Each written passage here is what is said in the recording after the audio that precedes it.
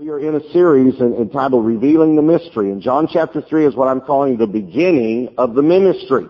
Now, John chapter 1 was the beginning of the mystery. John chapter 2, the beginning of the miracles. John 3, the beginning of the ministry. And by the way, those of you that are doing your homework reading ahead, John 4 will be the beginning of the mission. And you'll try to figure out why I'm calling it the mission, all right? So this is the beginning of the ministry. And I want to show you a verse. I want to begin with probably the most famous verse in the Bible.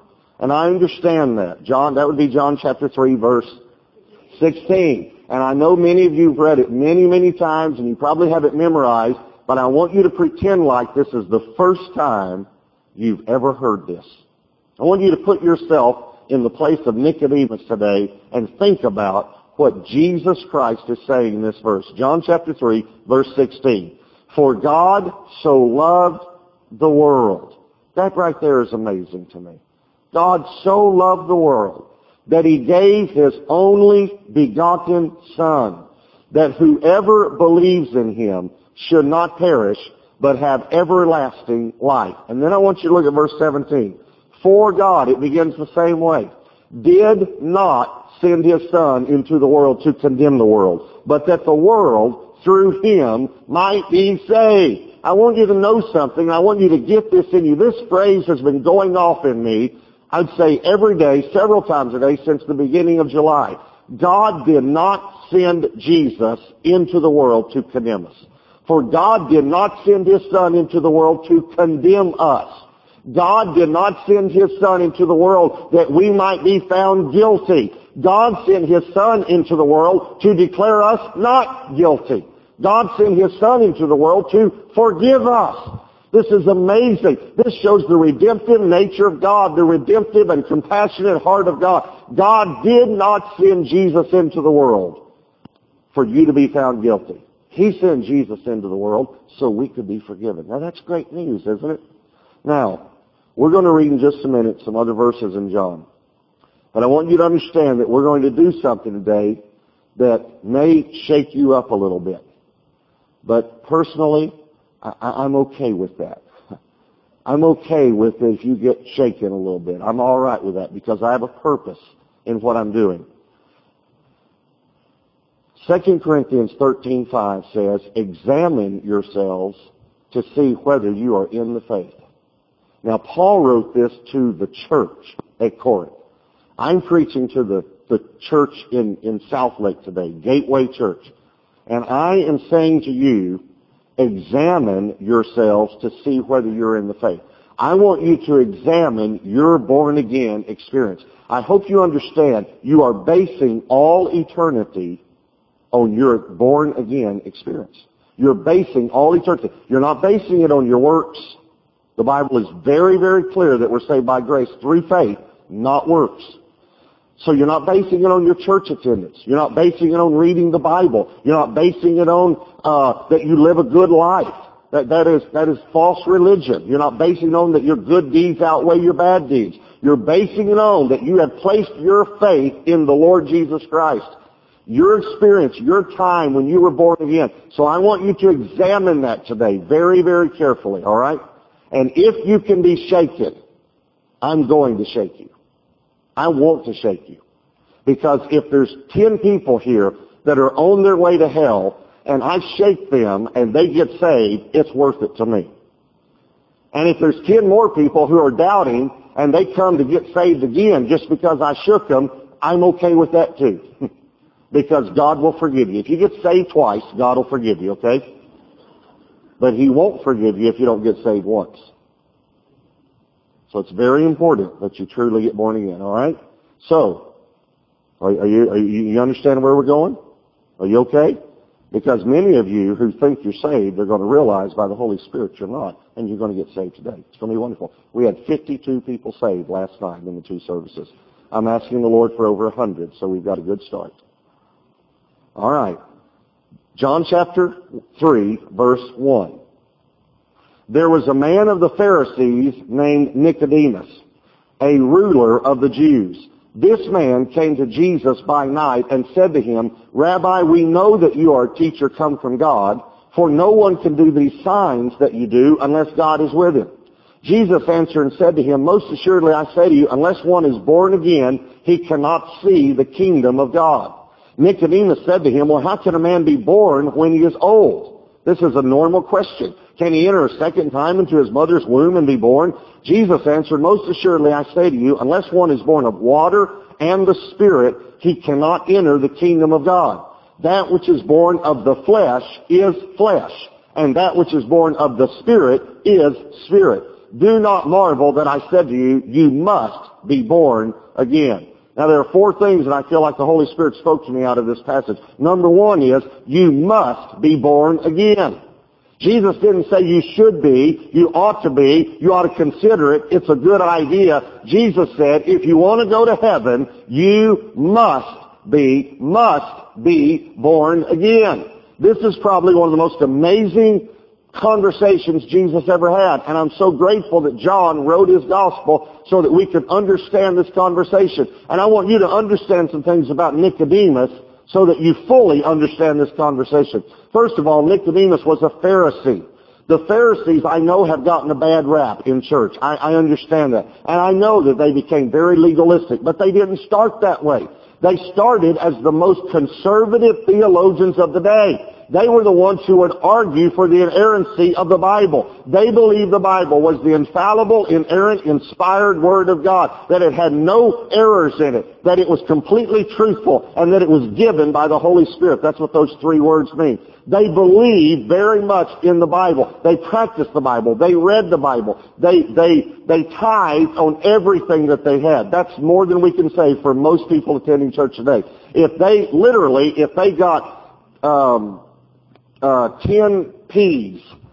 And I don't know if the Kivas ate peas back then, but that's the first thing that came to my mind, those little English peas. They just set aside one. They tithed even on their food. They tithed on everything to the Lord. And they memorized the Bible. In order to be a Pharisee, now get this, in order just to be a Pharisee, you had to memorize the first 5 books of the Old Testament. Now, I know that doesn't impress you because you did that a long time ago. And that's very easy to do. Genesis, Exodus, Leviticus, that's the book that you fudge in when you're reading through the Bible in a year. Numbers and Deuteronomy. They memorized that, plus other passages of Scripture. They wore on their belt and on their forehead little cases where they had rolled up Scripture, and they were called phylacteries, and they were rolled up Scripture other than the Torah, other than the law, the Pentateuch, Scripture that they had memorized. They constantly were giving themselves. They attended church faithfully. They were there every week. Now, here's what is so amazing about this. Jesus said to a man who attended church faithfully, tithed, prayed, fasted, and read the Bible, you're going to go to hell. That's amazing to me. Jesus said to this man, and this, by the way, Nicodemus was an amazing man. He was not just a Pharisee, he was a Sanhedrin. He was a member of the Sanhedrin Council, which means he took it even to another level. But here's the other thing about him, and we didn't read it, but verse 10, Jesus said to him, are you not not a teacher, the teacher of Israel, and yet you don't know these things? Nicodemus was the head Pharisee and the head of the Sanhedrin Council. He was the teacher for all of Israel. He was the highest you could go. He was amazing. His name means victorious among the people. He's called a ruler here in John 3, but also many theologians believe he was actually the rich young ruler. In Mark chapter 10 that came to Jesus and said, what do I have to do? What do I have to do? Jesus said, well, you need to keep the law. He said, I've done that. Since my youth, I've done all that. And Jesus said, well, you just need to do one more thing. Sell everything you have, give it to the poor, and come follow me. And the Bible, and see, most people think that the rich young ruler then didn't get saved. The Bible doesn't say that. You know what the Bible says? This is all it says. He went away grieved. You would too. Jesus knew what was holding his heart. In essence, he said, I've got to have all your heart. And it doesn't mean you have to sell everything to get saved. It just means that Jesus told him, in your case, you're going to have to. And by the way, when the Pharisees did want to come against Jesus, Nicodemus refuted them. And then when he's being buried, Nicodemus shows up with 100 pounds of spices to embalm his body. And most people do believe that he became converted because of the historical things after his resurrection that Nicodemus did in the church and for the church. But let me tell you another thing. It's very possible he was the rich young ruler because he shows up to bury Jesus and he doesn't own a tomb. And he was a very wealthy man, and we know that. Very wealthy man before. And the tomb that they buried Jesus in was Joseph of Arimathea. You remember that? Guess who his best friend was? Nicodemus. So it's very possible that Nicodemus did sell everything he had and then convinced his best friend to let Jesus use the tomb. And of course it wasn't that big of a thing to convince him. He only needed it for a little while. And then he got to use it again, you know. Jesus said to a man who attended church, read the Bible, prayed, fasted, and tithed, you're not going to make it. Unless you're born again. Now, I'm going to take it a step farther. I'm going to take this a step farther. Jesus said to a man who went to church, prayed, fasted, tithed, read the Bible, and believed in God. You're not going to make it to heaven unless this happens. Nicodemus believed in God. He believed in the same God you believe in. The God of Abraham, Isaac, and Jacob. He believed in God. He read the same Bible as far as the Old Testament that you read, the Scriptures. I want to take it a step further. Jesus said to a man who attended church, prayed, fasted, tithed, read the Bible, believed in God, and believed in Jesus. You know how I know that? First thing he said to him, he said, I believe you're who you say you are. I believe you came from God. I believe it. No one could do the signs. That was the sign to all Israel of a true prophet. No one could do the signs you do unless God's with you. I believe. I believe. And Jesus' response is, thank you. No, his response was, Nicodemus, you're not going to get there unless you're born again. And then Nicodemus asked a question that would be a normal question to ask. See, Nicodemus had never heard the term born again. He never heard, Jimmy Carter back in the 70s use the term when he tried to get elected for office and a born again Christian. He never heard that term before, all right? So he said exactly what you and I would say. How can a guy be born again? Can he enter a second time into his mother's womb and be born? And then Jesus makes this statement. He says, no, you've got to be born of water and the Spirit. This water is not referring to water baptism because the question was about natural birth. Natural birth. He said, can I enter a second time into my mother's womb? That womb is a womb of water. And when that water breaks, that baby's coming pretty quickly, right? So he said, no, that which is born of that water, you've got to be born of water naturally, and you've got to be born spiritually. And then he backs it up by the very next verse. We know that he's not talking about water baptism because Jesus says this, that which is born of the flesh is the flesh, and that which is born of the Spirit is the Spirit. In other words, he's saying you've been born naturally, Nicodemus, but you have to be born spiritually. And by the way, born again is a good translation from the Greek, but it's not the best translation. The best translation is born from above. That's the best translation from the Greek. In other words, Jesus said, you've been born from below, now you need to be born from above. You must be born again. Otherwise, you're not going to get to heaven. Now, turn over to Matthew chapter 7, all right? I want to show you another passage because this is the second thing that I feel like is very clear that we need to understand about being born again. Secondly, we need to understand many people have not been born again. And we could even say most people have not been born again. Many people have not been born again, but I'm using the word many because that's the word that's used here in this passage twice. So Matthew chapter 7, I want you to watch this, verse 13. Enter by the narrow gate. For wide is the gate, and broad is the way that leads to destruction. And there are many who go in by it. Because narrow is the gate, and difficult is the way which leads to life, and there are few who find it. All right, now we're going to continue reading in just a moment, but look at me for a moment. He says there's two roads. There's a broad road and a narrow road. The broad road leads to destruction. The narrow road leads to life. Now, I'm going to ask you a question. It's very obvious, but I just want us to think along these lines. Would the word destruction represent heaven or hell? Okay, I know that's an easy one, but we want to say it. So there's a broad, wide road that leads to hell, right? Now, would the word life represent heaven or hell? Heaven. So there's a narrow, difficult road that leads to heaven, right? And then he used two words that describe the amount of people who are on each road. For the wide road leading to hell, what word did he use? Many. And for the narrow road that leads to heaven, what word did he use? Few. Okay. Now I know this is again a question we all know the answer to, but I want to state this: is many more or less than few?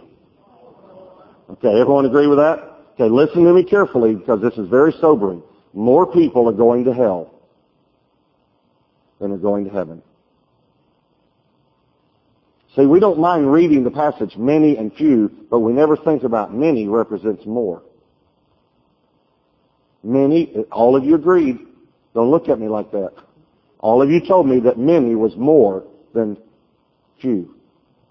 More people are going to hell. Many of the funerals that you have attended, the person actually went to hell. And it really did not matter what the preacher said at the funeral. If that person was not born again, he was in hell before his wife got 911 on the phone. As soon as he died, he was in hell. And it's one of the times that demons talk the most to us, and demons do talk, by the way. It's one of the times demons talk the most is at funerals because they say, you know that guy and you know how he lived, but that guy up there saying that he's okay and he's in heaven now, you'll make it too. You're not going to make it if you're not born again. All right, let's keep going. Verse 15. Beware of false prophets. Isn't that amazing? He brings that in right now. Who come to you in sheep's clothing, but inwardly they are ravenous wolves. You will know them by their fruits. Do men gather grapes from thorn bushes or figs from thistles? I want you to notice, you will know them by their fruits. You will know them by their fruits. I remember talking to a guy one time who left his wife, who was a terrible person, who was doing all sorts of things, and he said to me, but I know I'm saved. I said, you are not saved. You are not saved. He said, you're not my judge. I said, no, but I'm your fruit inspector. And you have bad fruit. And I was told by Jesus, I will know you by your fruit. You have bad fruit. You will know them by their fruits. Look at verse 17. Now, in the next few verses, if you underline your Bible, I want you to underline a word. If you underline. If you don't underline your Bible, you don't have to start. That's fine with me. Because they last longer if you don't underline in them. I found that out. But you can make a note, all right? In the next verse, I felt like the Lord spoke to me and said, Robert, I want you to underline the word every. All right? In other words, emphasize it. Understand it. Verse 17. Even so, every good tree bears good fruit. But a bad tree bears bad fruit. How many trees bear good fruit? How many good trees? Every one of them, right? All right, in verse 18, the Lord said to me, I want you to underline the word cannot. A good tree cannot bear bad fruit, nor can a bad tree bear good fruit. And in verse 19, I want you to underline the word every again. Every tree that does not bear good fruit is cut down and thrown into the fire. Every tree. How many trees that do not bear good fruit are going to be thrown into the fire? Would the fire represent heaven or hell? Every tree that does not bear good fruit is going to be thrown into the fire. That's what your Bible says. Now this one happened. When the Lord spoke this to me and told me to underline these words, all of a sudden I saw this passage differently. And I remember I said to the Lord, I can't preach that. And the Lord said, I did. I said, yeah, and they killed you.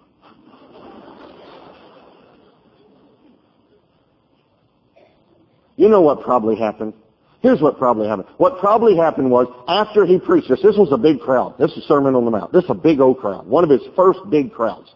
And probably what happened after he preached this was that he went back to pray and got alone with the Father, and the Father said to him, do you know what you did?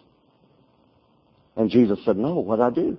Well, you were out there and there was a big crowd and the cameras were going. You had the lapel mic on and all. And, you got all excited. And you said every good tree bears good fruit. And it's not every one of them. It's just most of them.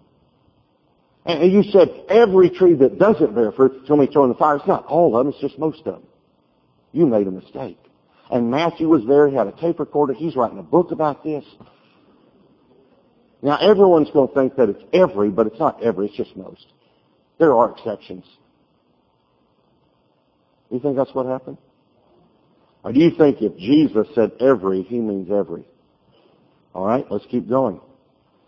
Verse 20, therefore by their fruits you will know them. Verse 21, not everyone who says to me, Lord, Lord, shall enter the kingdom of heaven, but he who knows the will of my Father in heaven. Is that what your Bible says?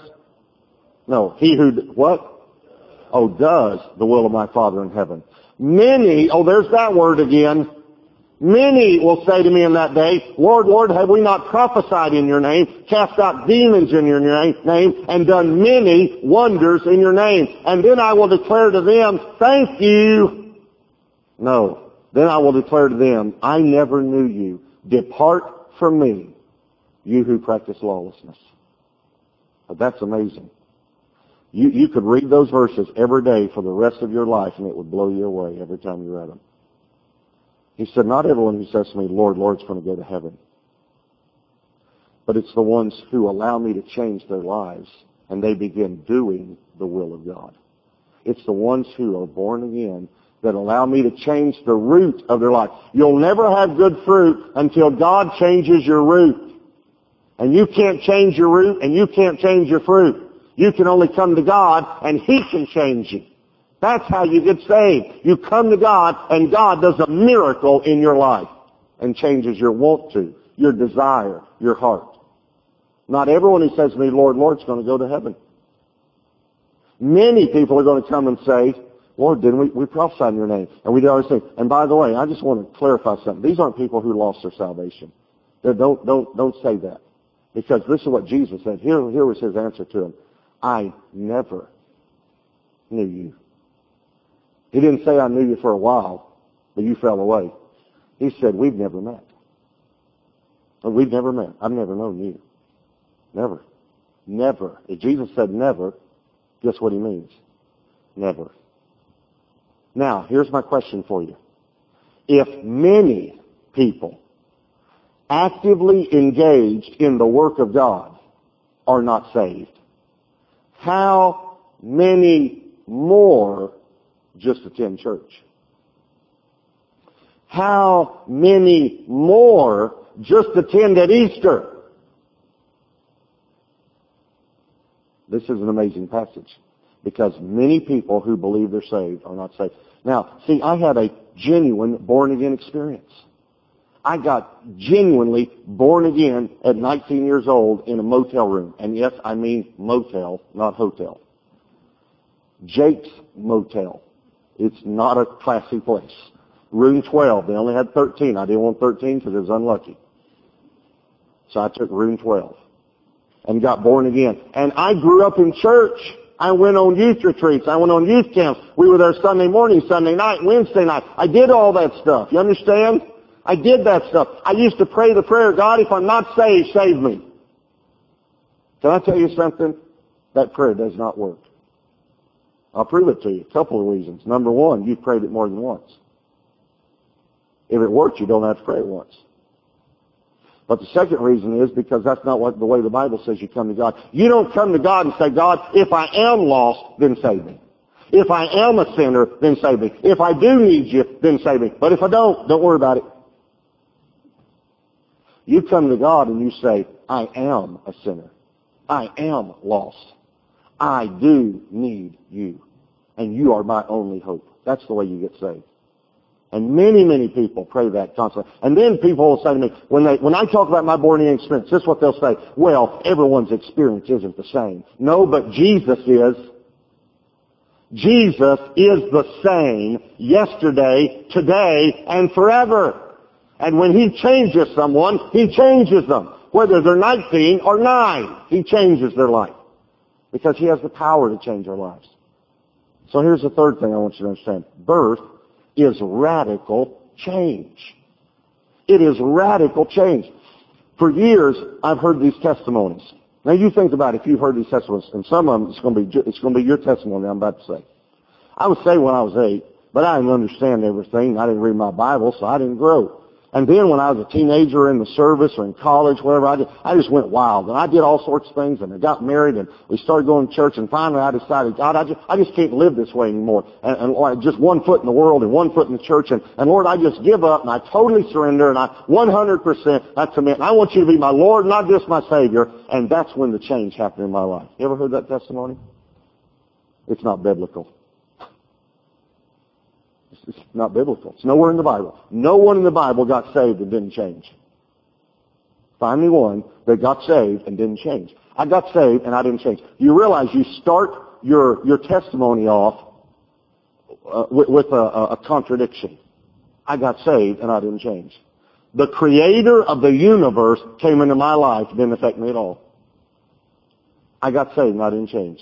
I've heard that testimony all my life. I've heard people say that. And I say, God, what is the thing? And these people are probably saved now. They just got their theology messed up. And so I said to the Lord, God, would you show me a verse in the Bible that will help explain this for me? And I was in my client tab one day, and I was just racked with this. God, please show me a verse in the Bible. And the Lord told me to turn to a book, a chapter, and a verse. Now, I don't know if y'all noticed this, but God really knows the Bible. It is amazing to me how well He knows the Bible. And so the Lord told me to turn. I just want to read it for you. Hosea 9:11 says, As for Ephraim, their glory shall fly away like a bird. No birth, no pregnancy, and no conception. Now, let me explain it to you. He's pronouncing judgment on the tribes of Israel at this time.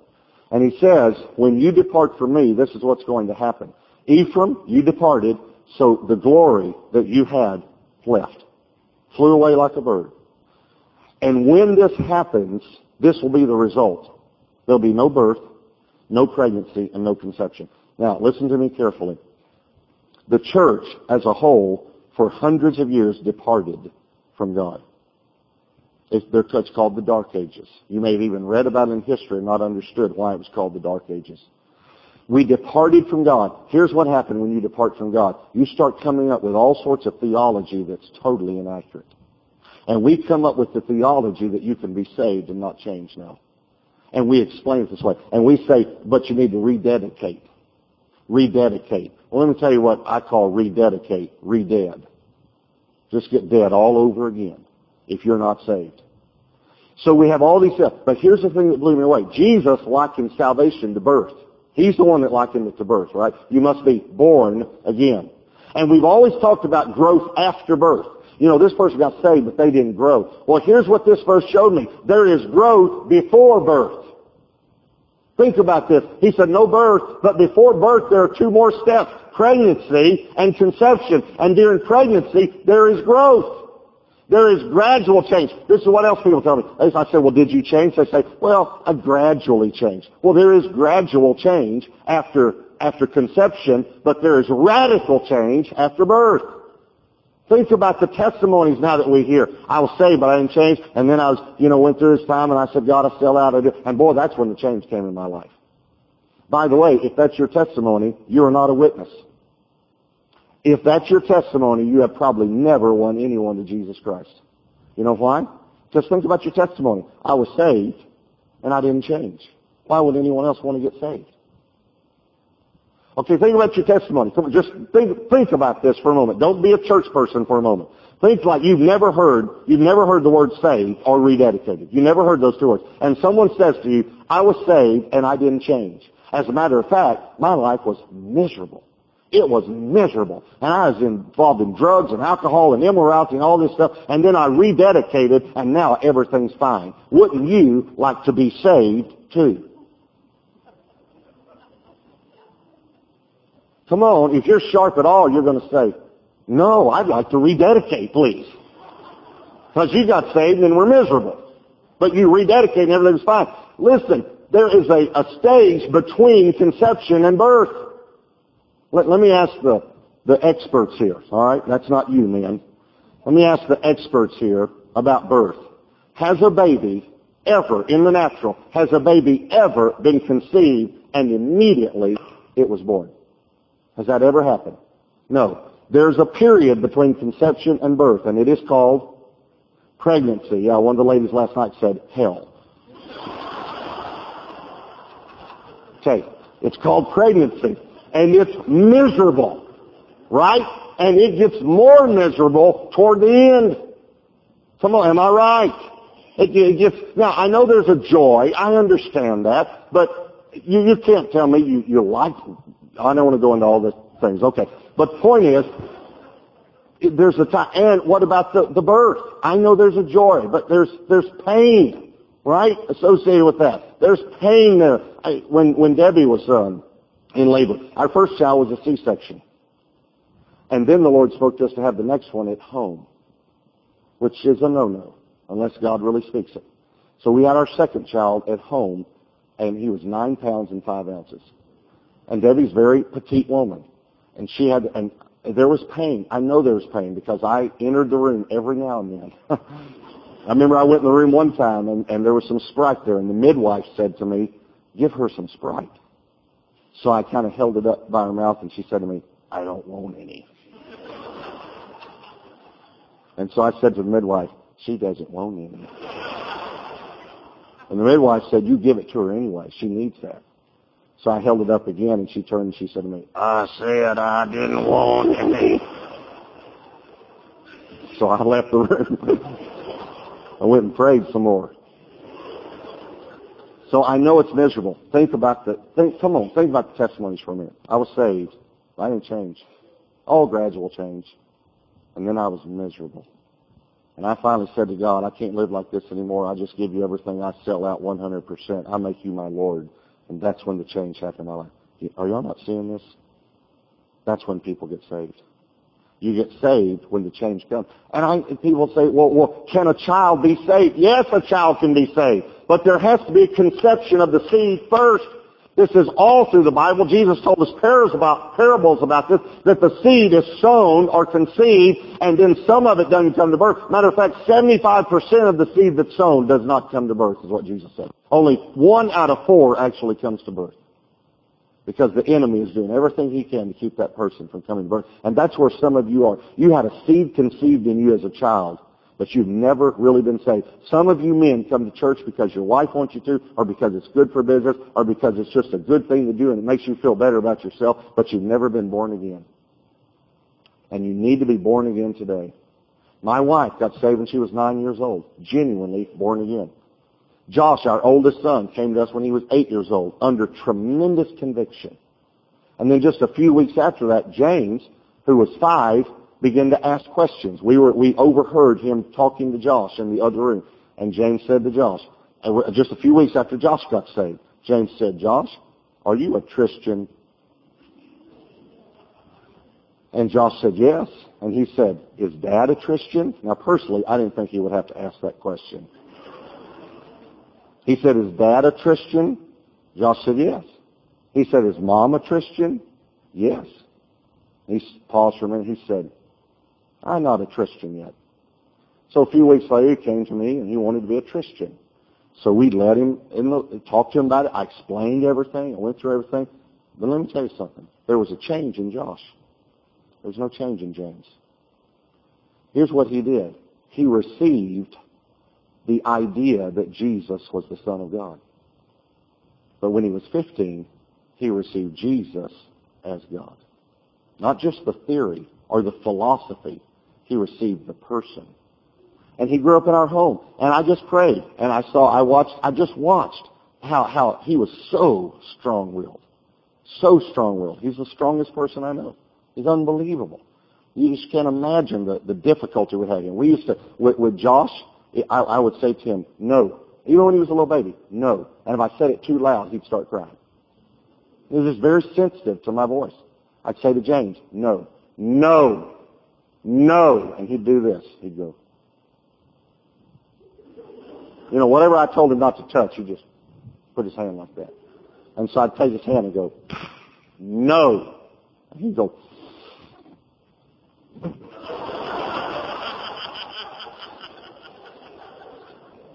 and so I'd take his hand again. No! And you'd want him to just start screaming. He'd go,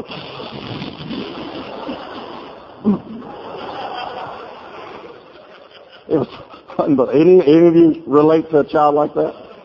They need to get saved. And so when he was 15, we started noticing that he was changing. He was all of a sudden being kind to his sister. That's a miracle. Things changed. He was compassionate and considerate. And so we said to him, when I was there on Tony, we said, James, you're so different. You're just so different. We just love what we see in you. And he said, well, it's probably because I got saved this summer. I said, were you even considering telling us this news? This is what he said. I figured y'all could tell. And we could. And so then he got baptized. That seed was conceived. Here's the last thing. How can I know if I've been born again? I want to be very practical with you. How can I know if I've been born again? Here it is. When did the change happen? When did you stop going your way and start going God's way? And it's never happened. You've never been saved. And when it happened, that's when you got saved. Don't call it something else.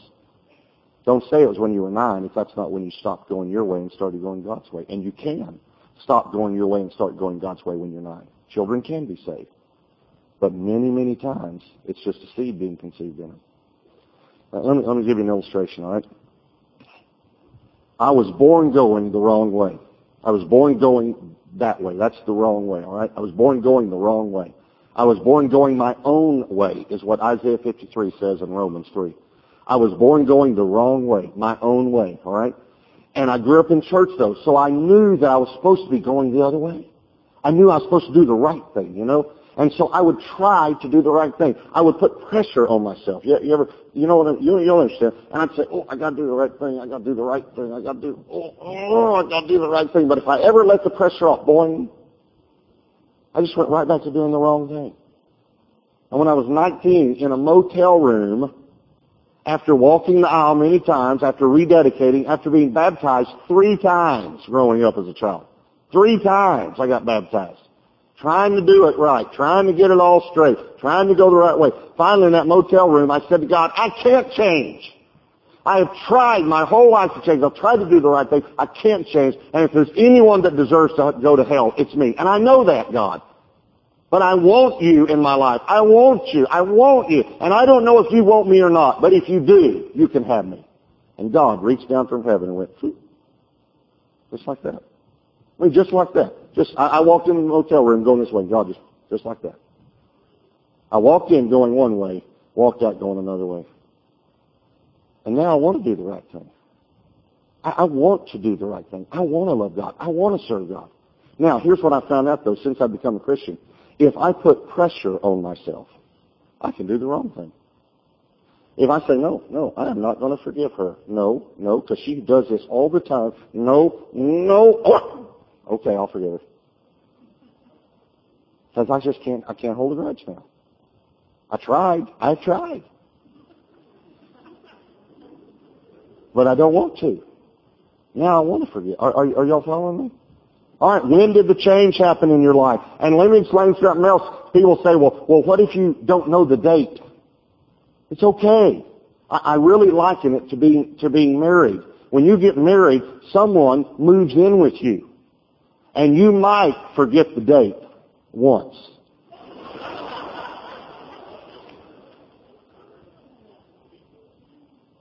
But you don't forget that someone moved in with you. That's what, listen, when you got saved, someone moved in with you and has been living with you ever since. And you may not know the date, but you know that you got married. Now, here's the thing. We're going to liken it to marriage, all right? Here's the thing that blows me away. I've said to people before, are you saved? Boy, I get all sorts of answers. Now, I want you to just think about for a moment. If you came up to me after the service and you said, Pastor Robert, are you married? And I went,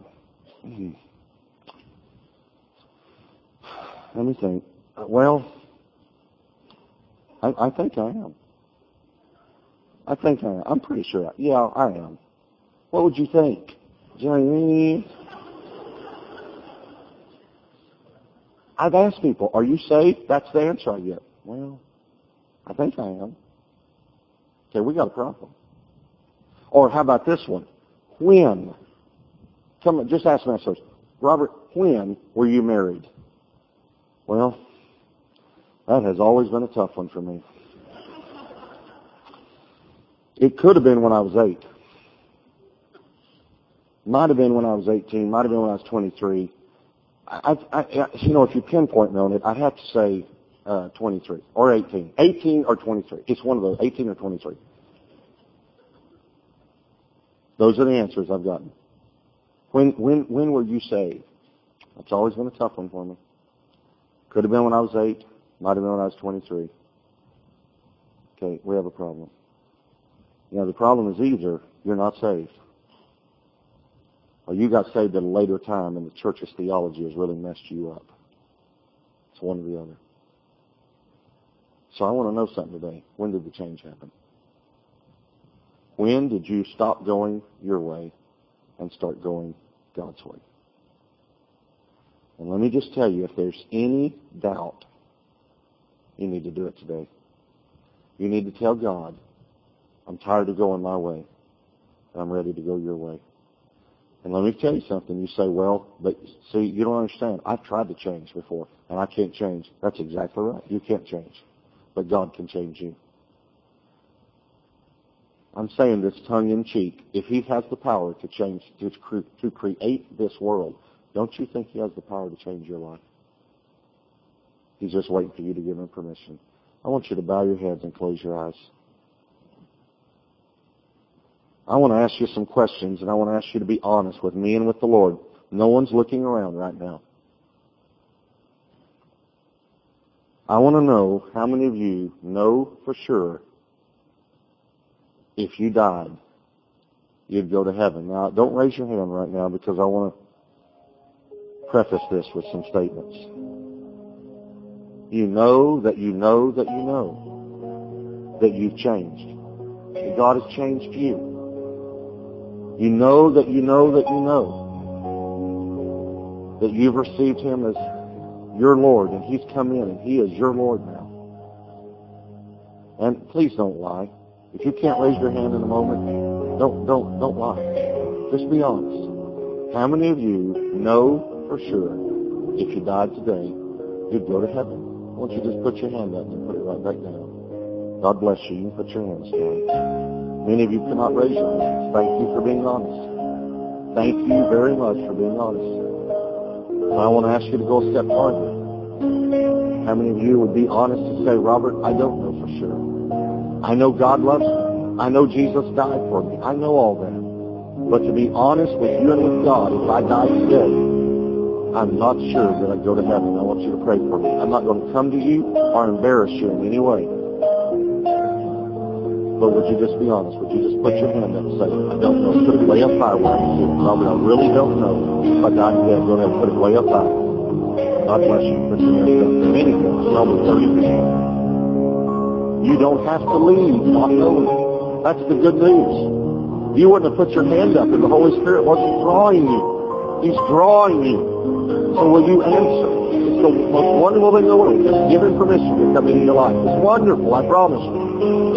So if that's you, I want to lead you in a prayer right where you're seated. As I pray out loud, I want you to just pray this prayer in your heart to God. Just pray this to God right now. If that's you, pray this. Say, Dear God, I know I'm a sinner. I ask you to forgive me for all of my sins and to come into my life today.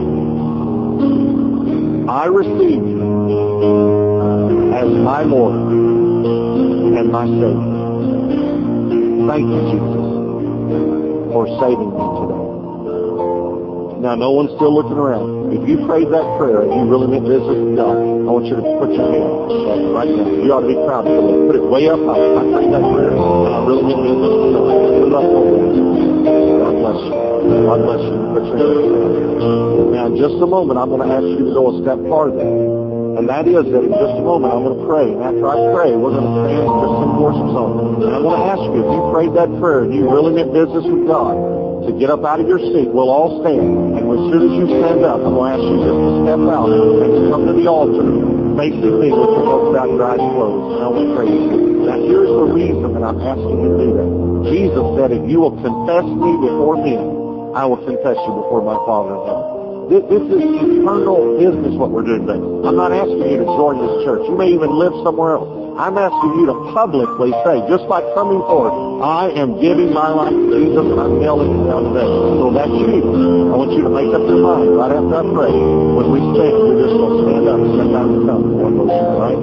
Holy Spirit, I pray that you will draw every person that needs to come right now in Jesus' name. Now let's stand and worship. If that's you, if you prayed that prayer, just stand up, step out, and come. Just step right now. Don't wait to get someone else to come. Just step out and come, and just face me at the altar with your head bowed and eyes closed. If you prayed that prayer, and you really meant business with God, come on, step out and come. Don't let the devil make this bad. He's won enough bad.